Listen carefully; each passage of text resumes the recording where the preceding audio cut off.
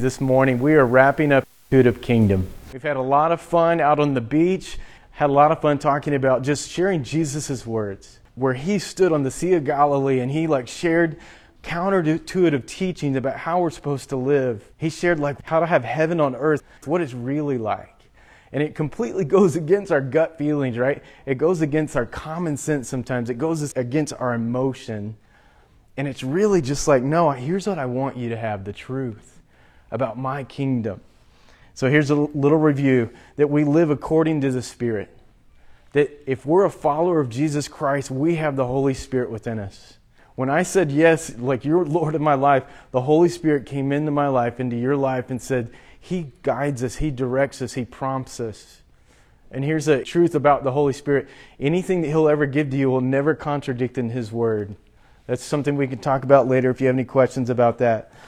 The next is the humble are first in line.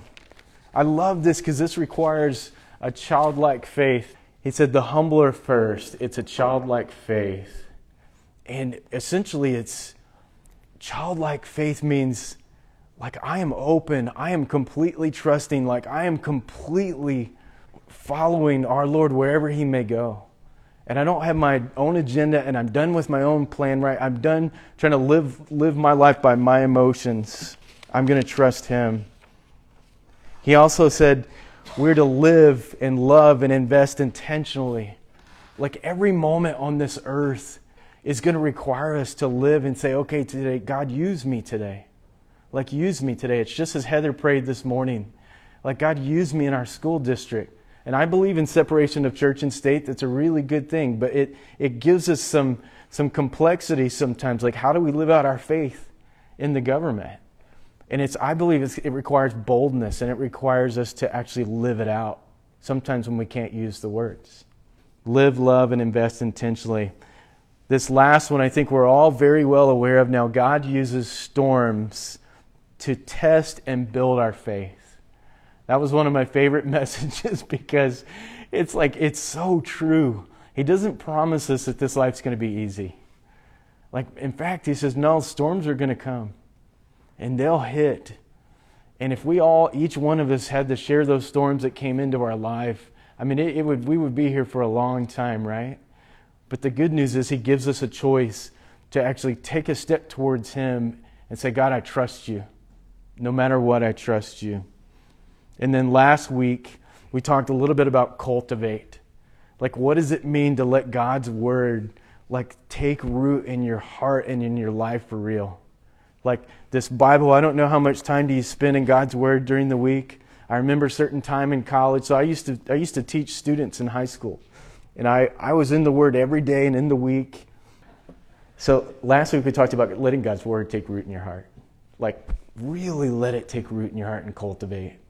And I remember in college, so when I was in high school, and recently graduated, I was teaching students. I was always in the Word, always investing in the next generation. And I remember one day in college, it was 2 years down the road. I couldn't find a church that wouldn't stick an 18-year-old in a singles group, of everybody that was way older than me and had been married before that was single again. I was in that singles group. And I said, I don't know. This singles group isn't for me.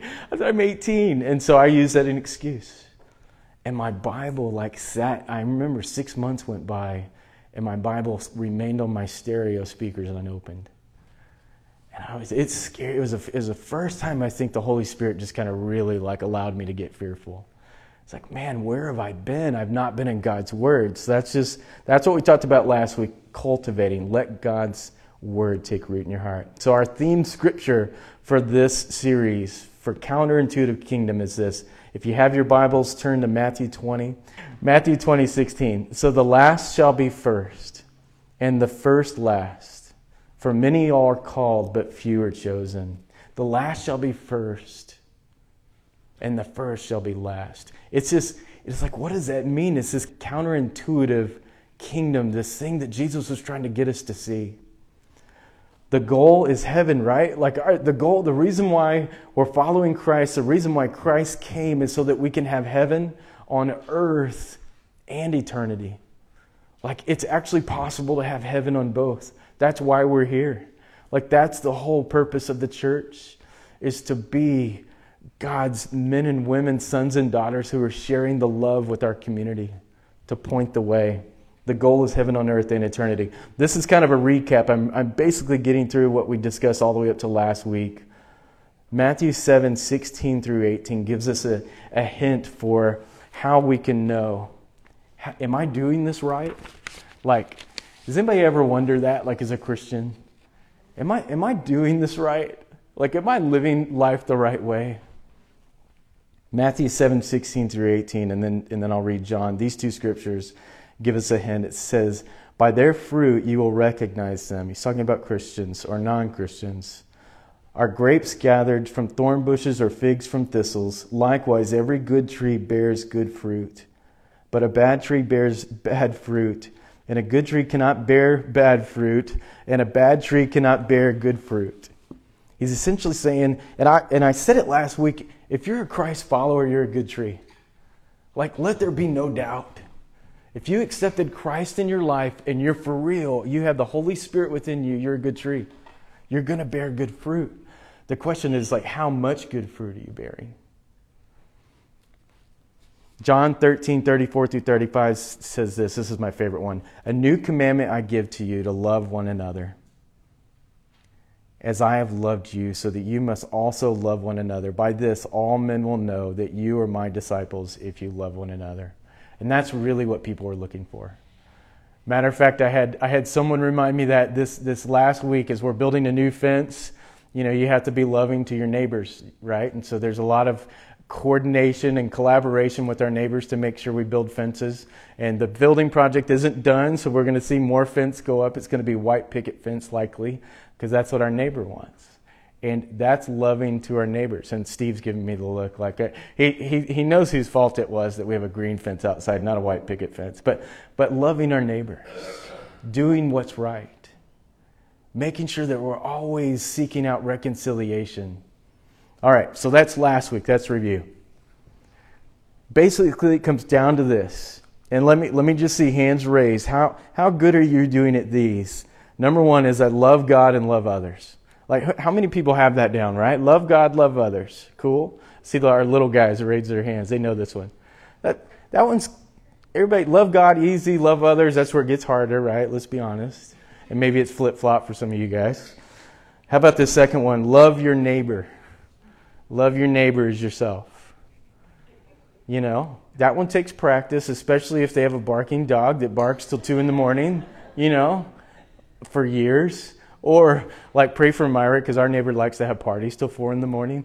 I mean, and it's like party, so it's good. We can go over there and have a good time anytime we want. Like, it's always thumping. And she is like a super light sleeper anyway. So she's always telling me the next morning, like, what happened the night. And I'm like, man, I slept right to it. And she goes, I know, you were just as loud as they were. So pray for her. But love your neighbors. So here comes the counterintuitive part.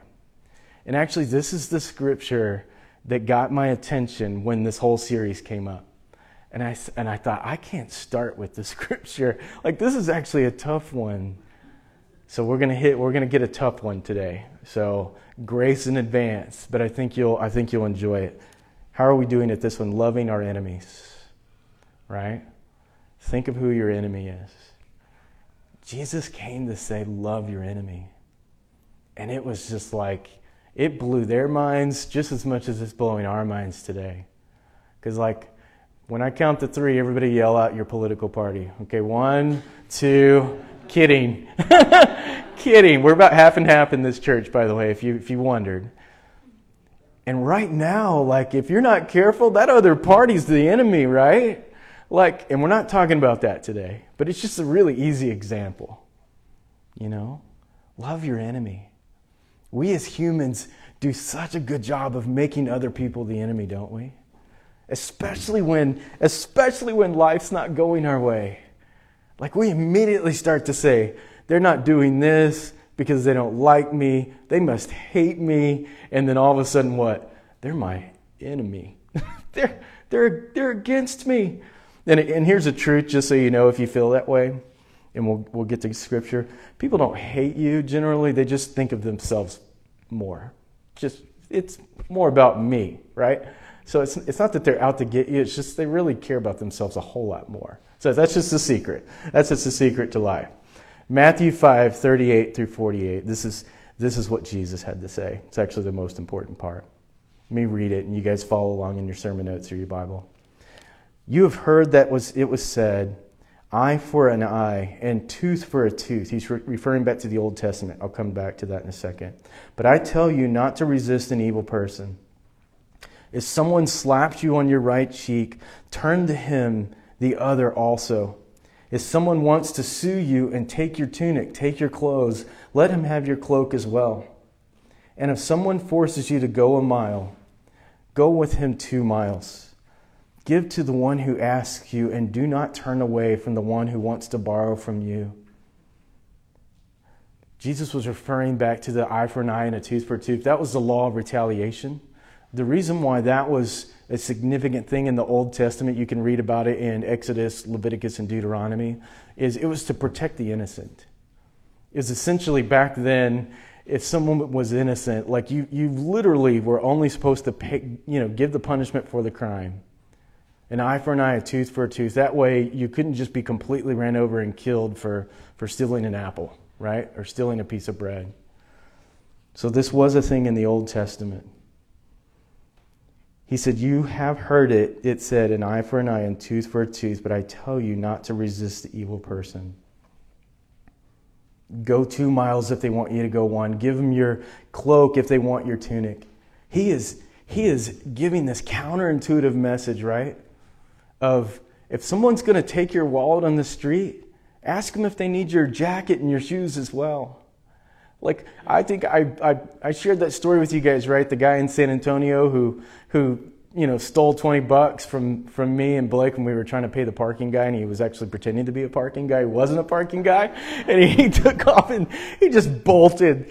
And we chased him for about 50 feet, and then we realized, okay, that was pointless. This guy's like 20-something, and Blake was 8 or 10 at the time. And we prayed for him at the restaurant. And we prayed, God, if he's going to use that for food or for something good, just please bless him with it, It's kind of like saying, what am I going to do? Right? I'm going to give it to God.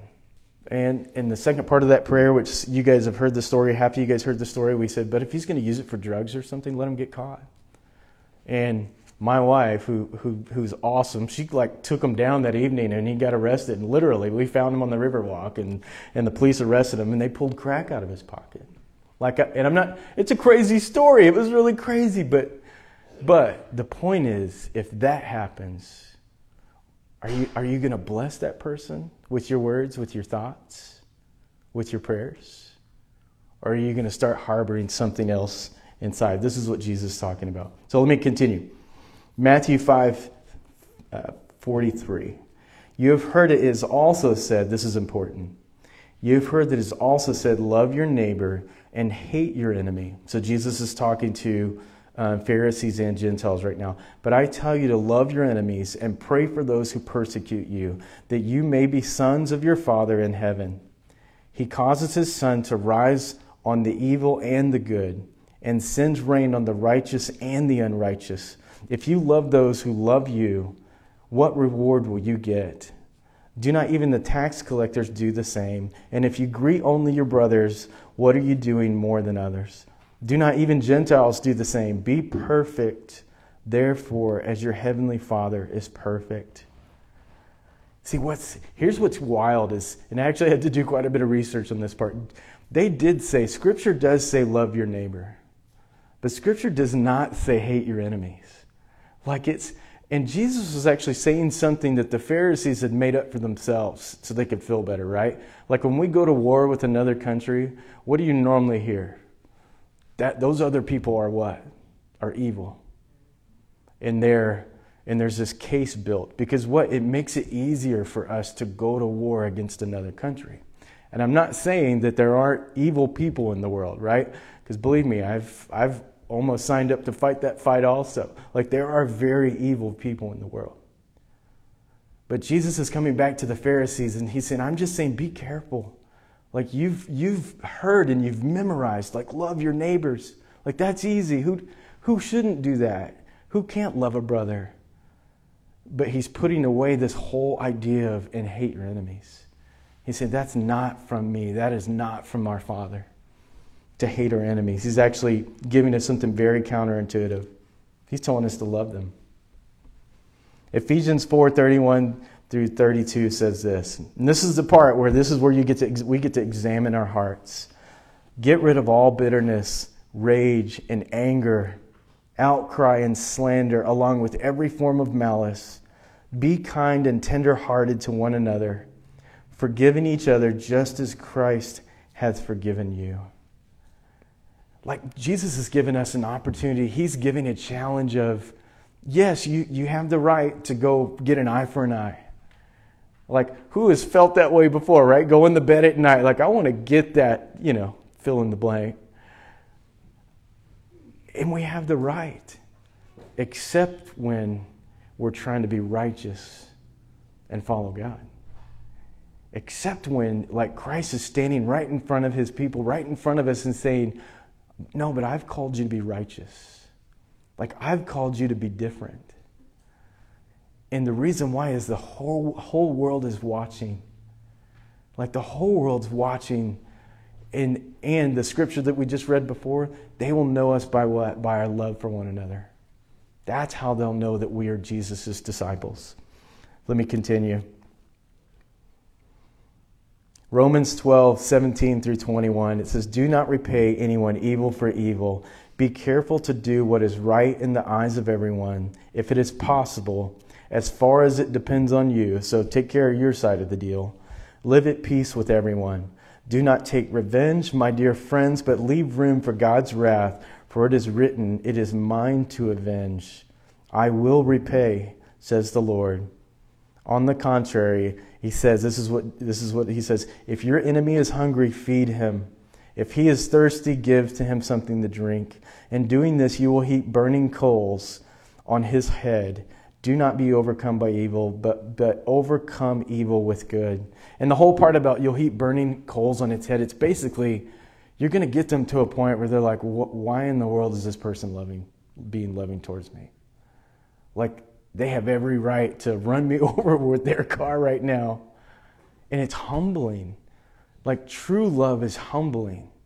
There's a huge debate right now about how Martin Luther King led his protests, right? Like, I see everyone doing the research on the internet. Was he peaceful? Was he not peaceful? He was a pastor, he was a man of God, so I know he had the Holy Spirit within him. And I believe his word did prevail in the end that said, no, we're going to protest peacefully. We're going to protest in love, and we're not going to give up. And he won in a sense. But human nature is still with us, right? We're still fighting that battle. So here's a fun question, or maybe not a fun question. Who's all married in this room? Like half of us are married. So either whether you're single or whether you're married, this still applies. So how many of you guys have had one of those days where someone really made you mad? Like really, like immediately, like you're full of just, and you're like, who's had their button pressed before? Like they just push my buttons. And somebody has someone in their life that is really good about pushing those buttons, right? Here's something I'll steal from a pastor friend of mine. You know what's funny about having your button pressed? Because I have a few. And they get pressed. Usually Steve Paulson's in the room and he sees my face like turning red and he knows like I'm about to say something. and if I'm smart, normally I won't. I'll give it like about 5 minutes. That's a secret, by the way. If you'll not say something when you're just super angry, you won't have to ask for forgiveness as much. So, but if you've had your button pressed, you know what's interesting is that other person, your husband, your wife, that other person may have pressed your button, but they didn't create that button. That button is already there inside of you. Think about that for a minute. They might be pressing your button, but they didn't create that button. Like that thing exists from something else, some other time, some other place. There's a reason why that's there. I found a video on the internet, I almost showed it to you guys this morning, about a young black man who's married. They have a successful blog and they're sharing about their family. And he's trying to talk to other young black men who are thinking about having families. And they're saying, guys, before you do it, and this applies to everyone, it's just relevant to today. Before you start your family, Like, guys, it's hard. Like, it's really hard. Before you take on the role of being a dad and a father, like, just know that he was trying to say, this thing you see on my blog is, you see the good stuff, you don't get to see the hard days. It's just like the rest of us, right? Like, we don't advertise the hard days in our marriage. Like, we don't advertise the tough days when we're, instead of having a nice family meal, like everyone's sitting down and like yelling at each other because, we don't share those times. But that's what real life is like. And I love this video because he was basically saying, guys, like, you have to know, to be a dad, to be a mom today, to stick with it, it's going to be really hard. And I'm bringing that up for a point, and we'll get to it. Sometimes we make each other the enemy. Like, we make one another the enemy. The people that don't like to do life the way we like to do life are the people that caused me from not getting that promotion, or stole my man or my woman, like whatever, it's happened. Like, they're the enemy, right? I don't know. So, do not be overcome by evil, but overcome evil with good. So here's a path I want you guys to think about, and maybe it'll show up on the slide here. Let's start with this first. Our thoughts. Our thoughts, what we dwell on, what we think on. I don't know if you guys, if we're friends on social media, you'll see every now and then I'm a choleric melancholy, which means I'm like a black and white guy. Let's get it done. I'm a guy of action, but I'm also melancholy, which means I have a creative side. So I'll express myself creatively every now and then. I'll write a lot. And so what I'm thinking during the week, what I'm seeing, I often process what in my heart, in my mind, and I'm processing. I'm watching the news a lot this week. And it got me. I'd say about Wednesday, man, it had got me big time. And I had to say, Larry, like, turn off the social media, turn off the news. It is getting to you, because my thoughts turn into what? My words. And if I'm not careful, if I stay in that, whether it's positive or negative, if I stay in that, my thoughts turn into my words, turn into my actions, right? And then my actions turn into my habits. So imagine this, if I'm going down the wrong road, this is why it's so scary sometimes to see, I'll say I have an 18-year-old and a 22-year-old. And thankfully they're both heading down the right roads. But when we see people maybe going down the wrong path, your thoughts, your words, your actions turn into your habits, turn into your character, who you are. And then this last part, it's not Christian theology, so I'll switch it in a second, but it'll determine the direction of your life, or what they would say is your destiny. And it's so true, like the things that I dwell on, if I'm in God's word on a daily basis, it influences my thoughts, my words, my heart, my action, my behavior. It influences the direction of my life. Like it literally influences everything. Because some days I want to what? Some days I've got like bitterness in my heart, or we're talking about loving your enemies. So it's like, I don't feel like being so loving to my enemy today, right? Like God punish them or get them or like do something. And God's normally like, Larry, like I already told you, I'm taking care of that. Like that's not yours, that's mine. And some of these things are legit. He said, no, I got your direction of your life. You just focus on me. Like I am causing your steps. You focus on me. Like I know what your life looks like if you'll just trust me. Like I know what I made you for in this life. Please just trust me. With the good days, with the bad days, with the people that are for you, with the people that are against you. Like who's made a mess in their life trying to solve those things by themselves, right? Like every single time you try to solve it, it's almost like God's like, see, you did it again. Like you did it. I'll keep running around that block too. So we might be running partners and we'll see each other on that block and go, yeah, we did it again. But as soon as we decide to trust God, it's like, God, okay, you have it. You have the direction of my life. You have my destiny. So I don't know, how many of you guys have seen A Knight's Tale? I believe it's Heath Ledger. So that movie got me on the opening scene when they're playing We Will Rock You. Like the stands are like doing the stomp, stomp, clap, you know, and then they're riding in on horseback and they're doing the joust. Like, I'm like, this is awesome. This movie is awesome. And if you try to pull off one of those movies, it has to be really good. It has to be done well. Otherwise, you ruin the whole movie. So anyway, Heath Ledger, he starts off this poor kid. You know, his dad's a Thatcher over in England.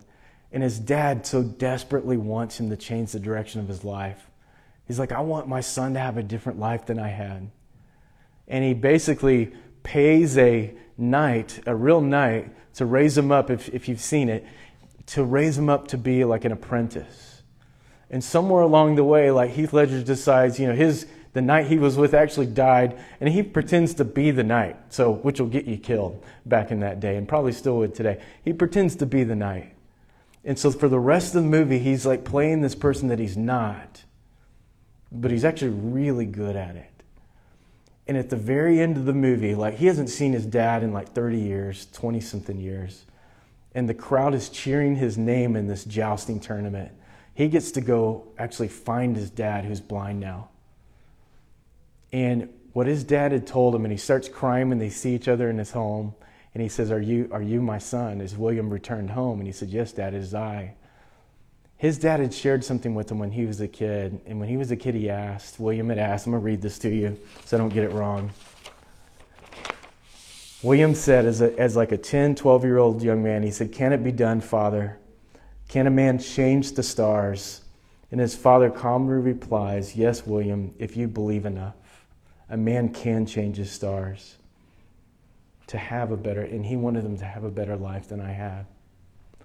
Like I love this movie, and I love what it was about, and I love that in the very end he actually gets knighted by a real knight because of who he was, because of what was in his heart, and he almost faced the death penalty for lying, by the way.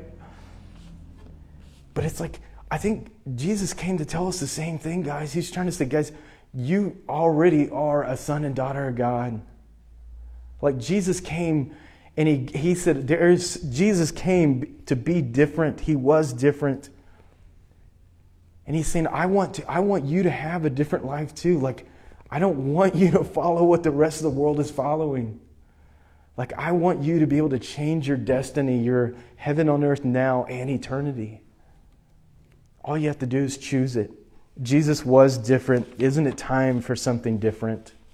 I borrowed that from a friend of mine, Dallas Jenkins. I don't know if you guys have seen the television show, The Chosen.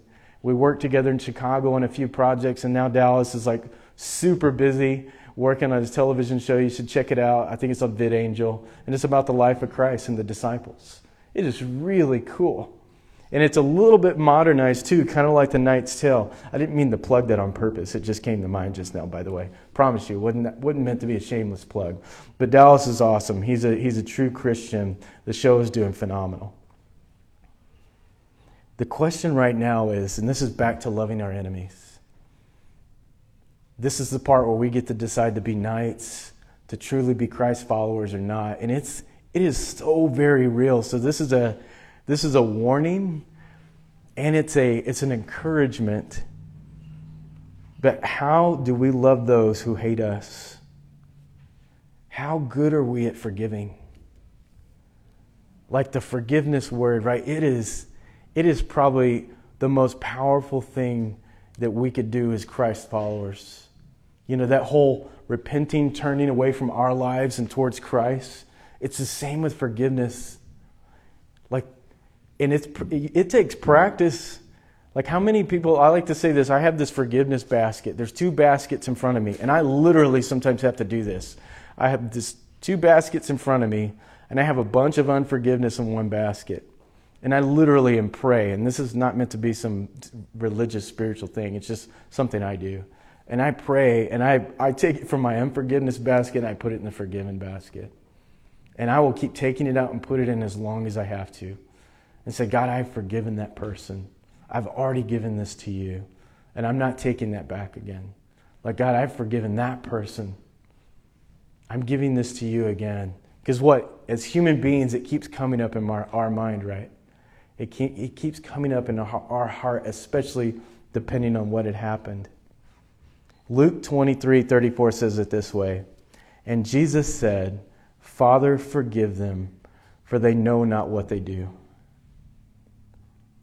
How powerful is that for us as human beings? I forget, someone said it on the beach to me last week. I think it was one of Marilyn's friends had shared her story. And it was powerful, and she has gone through a ton. And she said, you know what, Father, forgive them, for they know not what they do. And I thought, that is such a simple phrase. But as Jesus was saying that as he hung on the cross, it is powerful, because many of the people who brought those things into our lives, truly, as the older I get, the more I realize they totally didn't know what they were doing, right? Like, Father, forgive them. So those of you that have walked in this morning with hurts and wounds that were wronged, Father, forgive them. My prayer is that that's your prayer today. For those of us that have hurt someone, that have wounded them, that have wronged them, like, Father, forgive me. Right? I think living this life is going to require both and. It's Father, forgive them, and then being bold enough to say, Father, forgive me. Forgiveness is the only way to heaven. Like, I am convinced part of the test that we will have when we stand in front of Christ is, part of it is, did you really understand forgiveness? Because if you truly understood that I died for you, that Christ died for you, like, you would truly have an open, flowing forgiveness for others in your life. And it was just as hard, if not much more harder, for him to hang on that cross for us. Right? Like, my life alone is terrible enough to put him on that cross. And I think I'm in good company. We don't have to try to out-sin each other right now, but I think I'm in good company. Let me finish with this. Matthew 6:14-5 says, and this, just listen to these words. And the whole loving your enemy thing, it requires this. It requires this forgiveness. This is why it's so important. For if you forgive men their trespasses, your heavenly Father will also forgive you. But if you don't forgive their trespasses, neither will your Father forgive you of yours. I mean, it is a counterintuitive, like, God, I don't feel like doing this. That person way wronged me. But it's honestly, it's what Christ requires of us. And it doesn't mean we need to let those people back in our lives, by the way. So let me just say this for all of those who've faced, I've grown up in a home with domestic violence. So I've seen it. It is horrendous. And one thing I've learned is you don't have to let those people back in your life. You don't. But forgiveness is the part of it where we get to say, God, I give them to you. Like, you're the only person that's going to fix them. Like, you're the only person that's going to heal them. All right, Matthew 7:13-14. So this is why this is important. When we get to heaven, we are going to enter to the narrow gate. And he gives us this warning, for the wide gate is broad and the way that leads to destruction. He's actually talking about our time on earth. As many enter through it, the wide gate. But the small gate and the narrow gate is the way that leads to life, and only a few find it. So I don't know your friends, your family, like I don't know where you are, and I don't know when you chose in your life to say, God, I'm following you. Christ, I'm believing in you. Like, I accept your forgiveness for me. And I want a new life. I mean, I pray that for so many in my family, several of my friends. Like, the reason why it says the gate is narrow is because Christ is the only way. The reason why forgiveness is such a big deal is because that's what he gave for us.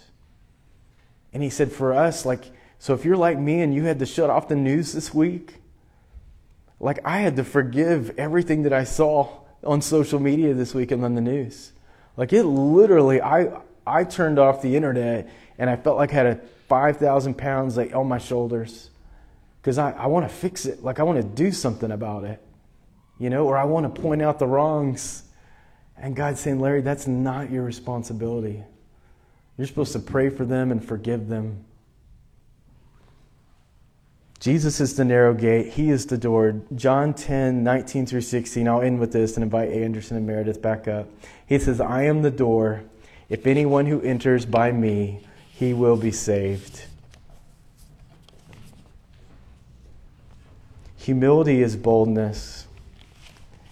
Humility is sacrificial love. And forgiveness is freedom, guys.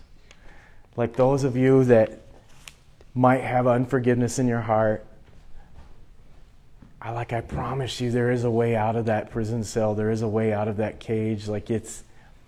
And forgiveness is as much for us as it is for that other person. Believe me. And it's something I believe that every single one of us has to look at our hearts and say, God, am I a forgiving person? Do I really believe that Christ died for me? Let me pray and we'll wrap up. Father, I thank you for your word.